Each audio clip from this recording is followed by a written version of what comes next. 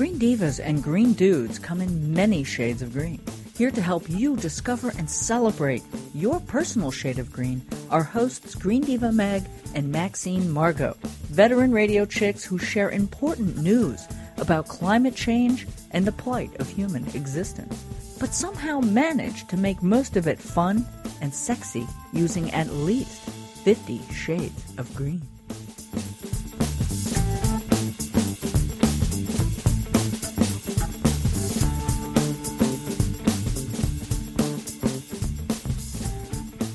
Howdy. Welcome to another episode of 50 Shades of Green Divas.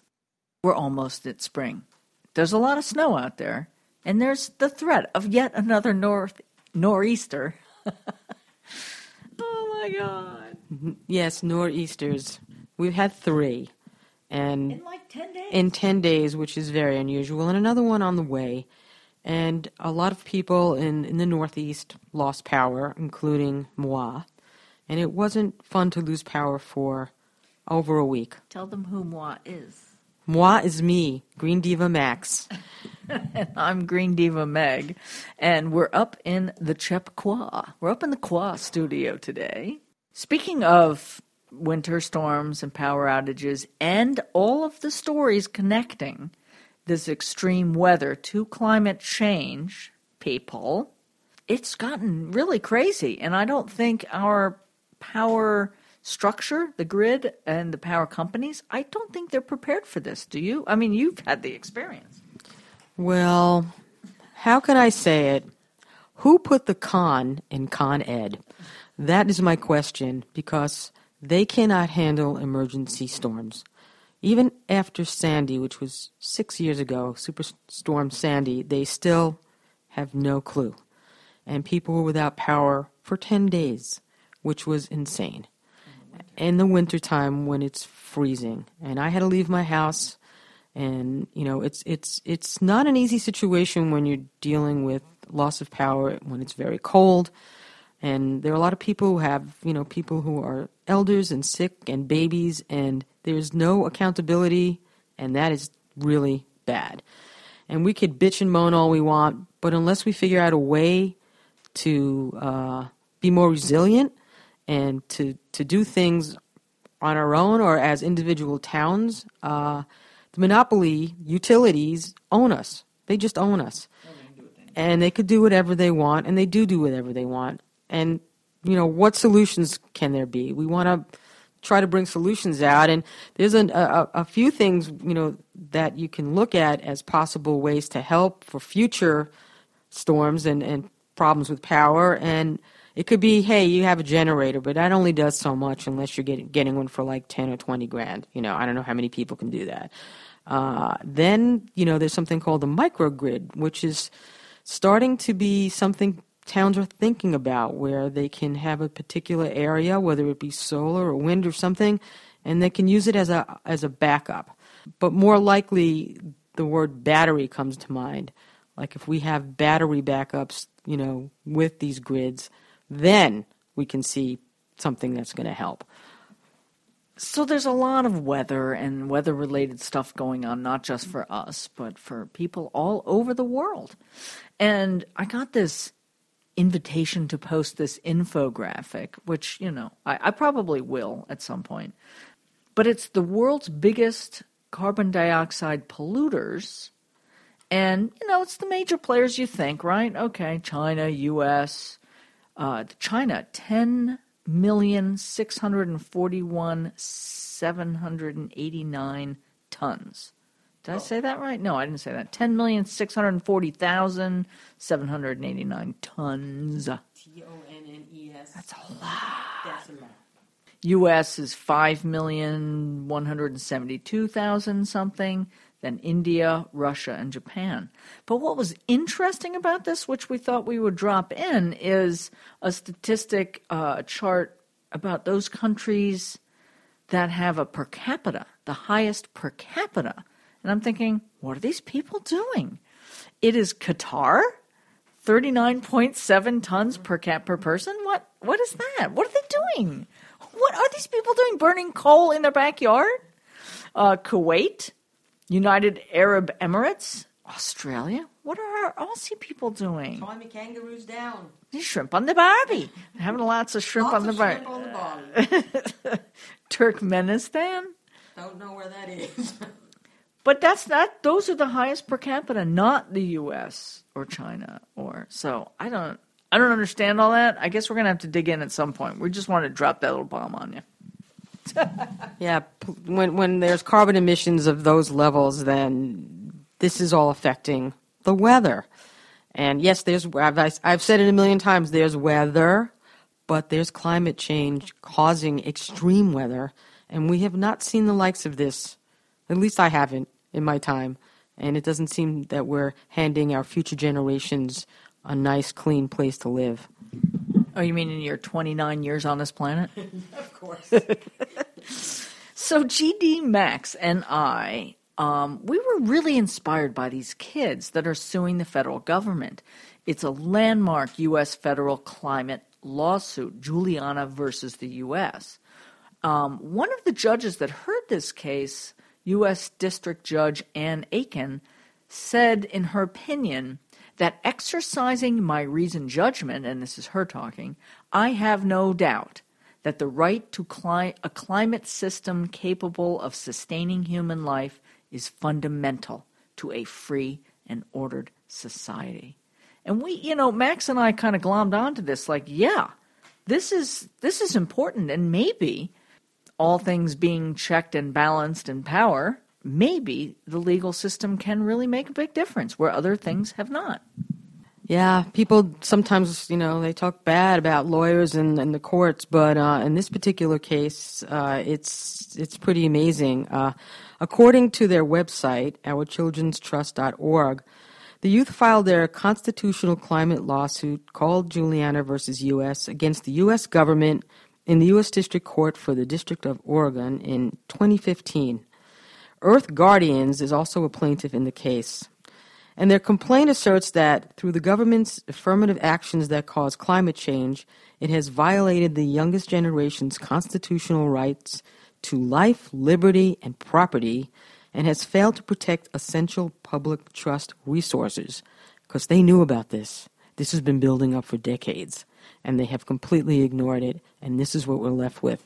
So these kids are taking it up, and they're doing what they feel is so important, that they breathe clean air, and that their siblings and their future children and their grandchildren will have a planet that's inhabitable and breathable. Well, much like what we're seeing as the timing of our recording of this episode, the kids have just walked out, and there are more marches planned because they don't want to be shot at anymore in school. So there seems to be this groundswell. Kids are just waking up and saying, wait a minute, I don't have a voice unless I speak loudly, gather together, and, make noise. And I like that these kids are using the legal system, and they've got some adults behind them that really believe in their future. So this is our show topic today. We didn't get a chance to talk to any of the kids yet, but we will do that down the road. So what we've done is talk to a couple of other folks who have been pioneers in environmental law, including Maya Van Rossum, who is amazing. She's a Delaware riverkeeper and author of the book The Green Amendment, and John Parker, who we just talked to, and you're going to hear more about each of them in a minute. And, of course, there'll be a silly science fact by GD Max. Next thing is I want to do a quick social media shout-out. Hello. Let us know you're out there, man. Follow us on Twitter at The Green Divas, at Green Diva Mag, at TM Shades of Green. Same thing on Instagram. Obviously, we're on Facebook. The Green Divas radio show and the Many Shades of Green, and all kinds of other places too. We'd love to interact with you. Find us on our website, thegreendivas.com. All the information you need to find us is there. And interact, people. We want to know what you're thinking and what you'd like to hear from us.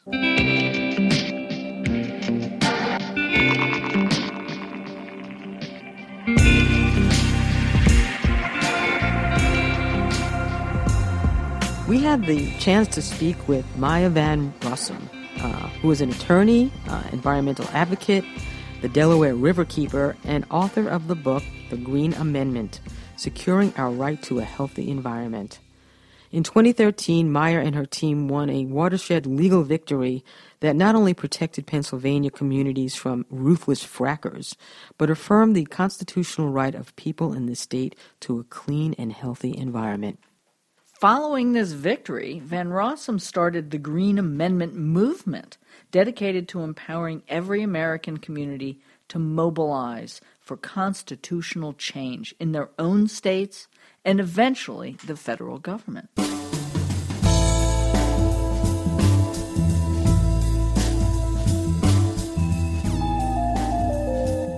So I'm Maya Van Rossum. I'm the Delaware Riverkeeper, and I have an organization, the Delaware Riverkeeper Network, and have been working with that organization for about 24 years now to protect the main stem Delaware River, all the tributaries that feed it, and really the river's entire watershed, because you can only protect a river if you protect its watershed. The Delaware flows through New York, New Jersey, Pennsylvania, and Delaware. So we work throughout those 4 watershed states as well as at the national level. And through my work, I've had a lot of wonderful successes working with communities and protecting important natural resources. But unfortunately, we've had a lot more losses because our environmental protection laws are not written to prevent pollution. They're really written to permit it. Very literally, you need to get a permit in order to pollute in the United States of America or to manage it in some ways. And through those 20-plus years of work, I've really come to realize and recognize that there was a big gap in how we were protecting our environment in the U.S., and there was a fundamental failure of the law to recognize that people have a right, should have a right, to a healthy environment. So through that work, I came to that recognition. But then in 2012, 2013, in our efforts to defeat aspects of drilling and fracking in the Commonwealth of Pennsylvania, had a tremendous success and experience that really opened up my eyes to the power and importance of having a Green Amendment movement, which means having the passage of environmental rights amendment in the Bill of Rights section of every constitution in every state in the United States of America and at the federal level. And that's what brought me to this moment and to the crafting of the book and the wonderful opportunity to speak with you.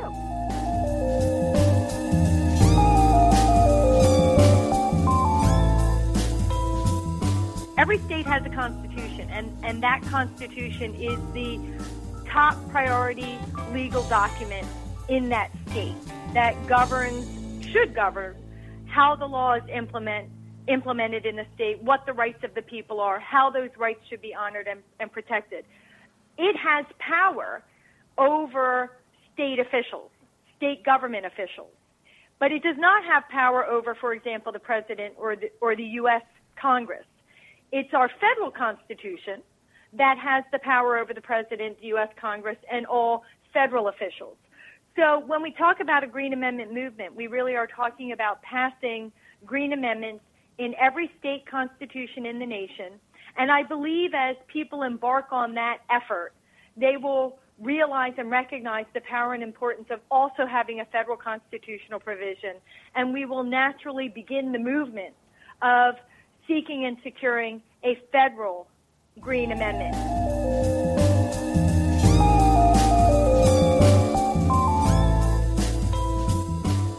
To learn about the Green Amendment movement and to find tools and opportunities to help people advance a Green Amendment in their state, through their communities, we've created a website, www.forthegenerations, forthegenerations.org. And there's some writings and there's some tools and there's some videos there where people can learn about the concept, how to advance it, and can get in touch with me to the extent that people think it would be helpful for me to come to their community to talk about this concept. They just need to get in touch, and we will make arrangements to get me there so that I can help them advance that in their community and in their state. There is also a website for the book, mayavanrossum.green, And that really talks about the book. There are some other materials available there. One of the things that I have recognized is the powerful and important role that young people have in this battle. After all, it really is their futures that is very much on the line and at stake here. And they have a powerful perspective and a powerful voice to bring to this whole discussion, debate, argument, and frankly, battle for a clean and healthy future. So as part of the book, we are creating a student guide and a teacher guide to help teachers bring the book and the concept into the classroom at the high school level, at the college level, even potentially at the law school level.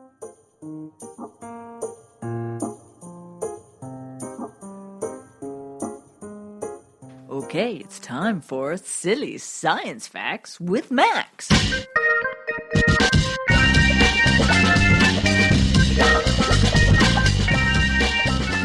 Hello, all you silly science fans out there in podcast land. So, there was a report in Live Science from the person who did the article is Stephanie Pappas, and she's a contributor to Live Science, and it had to do with an investigation of aliens. You know, aliens like do-do-do-do-do. So this is kind of my take, you know, with some of the input from Live Science. So here it is. Look up in the sky. It's a bird. It's a plane. It's an alien. So those of us with the tinfoil hats who seek out extraterrestrials now have a common supporter. The U.S. military has been keeping tabs on UFOs for years, and Navy and Air Force pilots have had weird encounters of the third, fourth, and fifth kind. You might think Area 51 is science fiction, but according to Christopher Mellon, former advisor to Presidents George W. Bush and Bill Clinton, there have been sightings that do not seem to fall into any normal category, which we need to explore. Could these UFOs be supersonic planes or flying saucers developed by foreign countries or aliens? We need to continue to keep an eye on what is entering our atmosphere.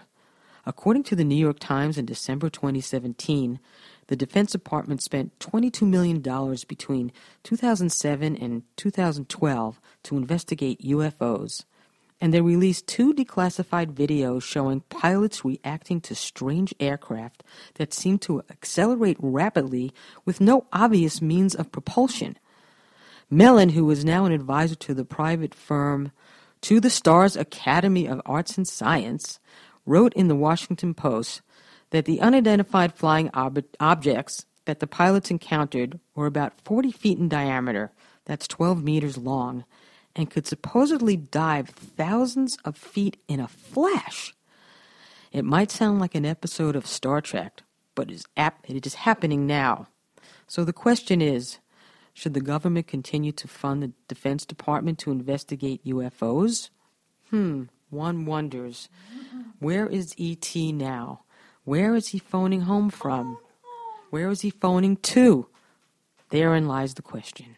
And another little fact that's been coming into play lately, this is to do with what's in the sky as well. There was another article. See, my go-to is the Live Science. I love Live Science, and science is live, so that's good.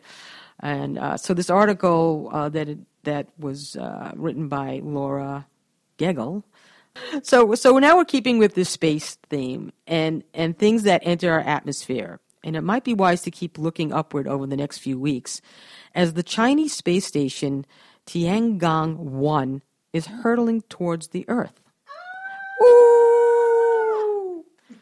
The odds of it hitting someone are pretty low. It's about the same odds of winning the big Powerball lottery. Not to say that the space debris doesn't come crashing down to Earth. It did happen. In 1997, a Delta II rocket struck Lottie Williams, a resident of Tulsa, Oklahoma, on the shoulder. She should have been called Lucky Williams. She wasn't injured and remains the only person to be hit with a piece of human-made space debris. I'm sorry, it's quite a designation. So when the space station hits the atmosphere, it will likely burn up. And when it does, people may see a bright light streaming across the sky. A bright light. So look into the light. It is calculated that it will hit the yellow zone on a map of possible entry, which includes the New York tri-state area. So we need to put on our tin hats, or hard hats, one of the two. I am sure the president will call this a Chinese hoax and will dismiss that this will actually happen. Fake news. But in context of what is going on in this crazy world, the fact that most people feel that we are currently living in an alternate universe, anything can happen. Can we all be calm when space debris falls from a space station in the sky that is made in China? I can only say maybe. Yes, another silly science fact by Green Diva Max.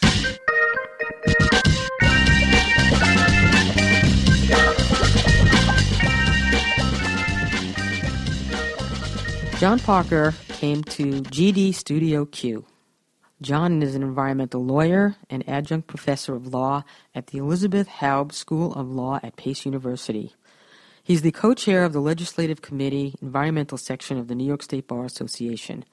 John served as the director of legal programs for Riverkeeper and also served as the task force coordinator for the Rockland County Task Force on Water Resource Management.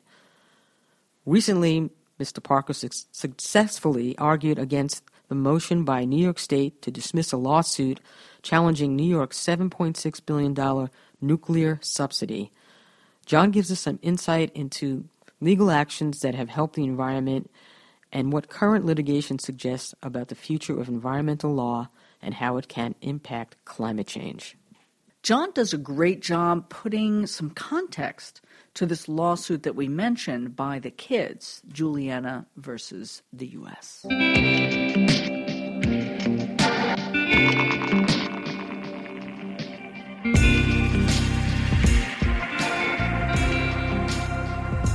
There are a variety of avenues to deal with environmental issues in the United States, and the technical environmental laws deal with air, deal with water, deal with polluted land. And they're very narrow in focus, but they also have limited ways for public to get involved. What the folks in the Juliana case did is something truly remarkable, in that they've decided to go outside the traditional realm of environmental law to the heart of the Constitution of the United States itself, that they deserve to have an environment in a country in the future. And they're fearful that the climate change and its very substantial impacts, flooding, changes in drought, changes in weather, changes in sea level rise, are going to really compromise their future.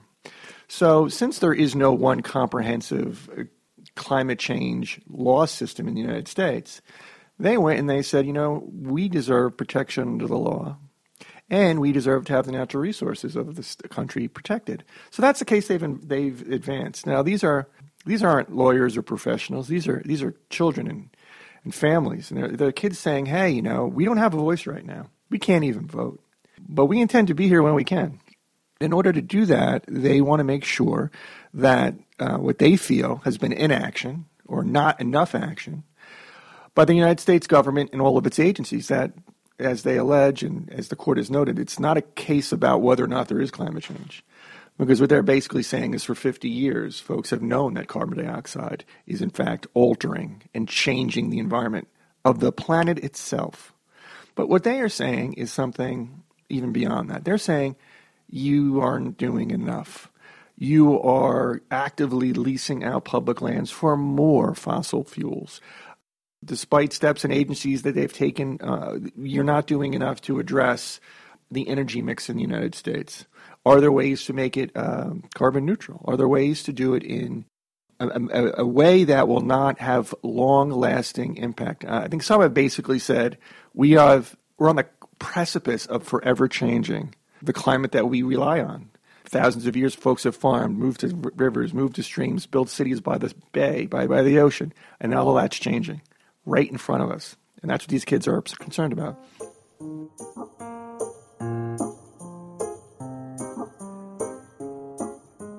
And John also offered some great illustration of state constitutional remedies.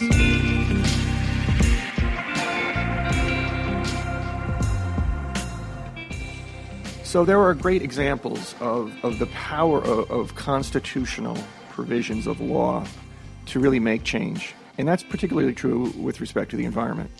In New York is a really great example of this. I don't know if folks are familiar with the Hudson Valley in particular, but from the earliest days, it was viewed as a place essentially to exploit, whether it was farmland, logging, or otherwise. So what we now know is the Catskill Park and the Adirondack Park were really I would use words like a logging paradise. And there was no controls, there was no regulations. So they essentially clear-cut large sections of these incredible parks. And at the turn of the last century, folks basically said, what has happened to our beautiful state? And they wanted to do something. So what did they do? Well, they passed what was eventually known as the Forever Wild Clause of the New York State Constitution. It basically prohibited development in the areas that we now know as the Adirondack Park, the largest and most successful state park of its kind in the world, and in the Catskill Park. Folks who may have been to New York City and may have had a drink of water know the benefit of the restoration of the Catskill Park. That's where those reservoirs are.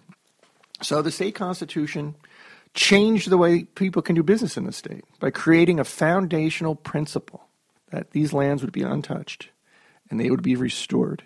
And now, if you were to visit, you would see wilderness as far as the eye can see.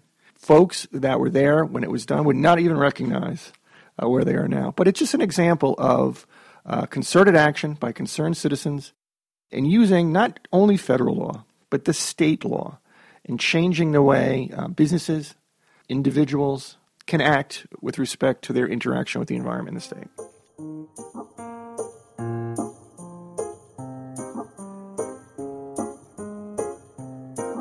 So, you know how we love to read quotes and cool poems and things at the end? This is our closing segment, which you don't want to miss.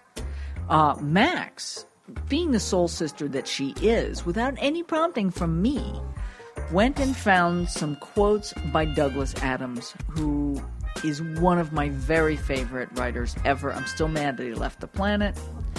But, so we're going to read to you a couple of our favorite quotes by Douglas Adams that seemed possibly relevant to our slightly science fiction, silly science facts. I'm going to start with one here.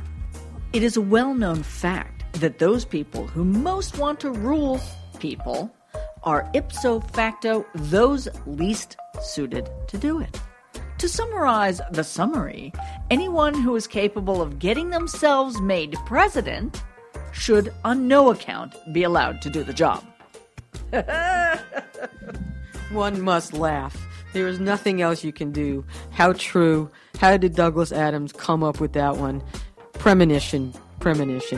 And of course, Douglas Adams is very famous for The Hitchhiker's Guide to the Galaxy.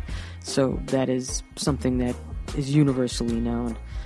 So there is a theory which states that if ever anyone discovers exactly what the universe is for and why it is here, it will instantly disappear and be replaced by something even more bizarre and inexplicable.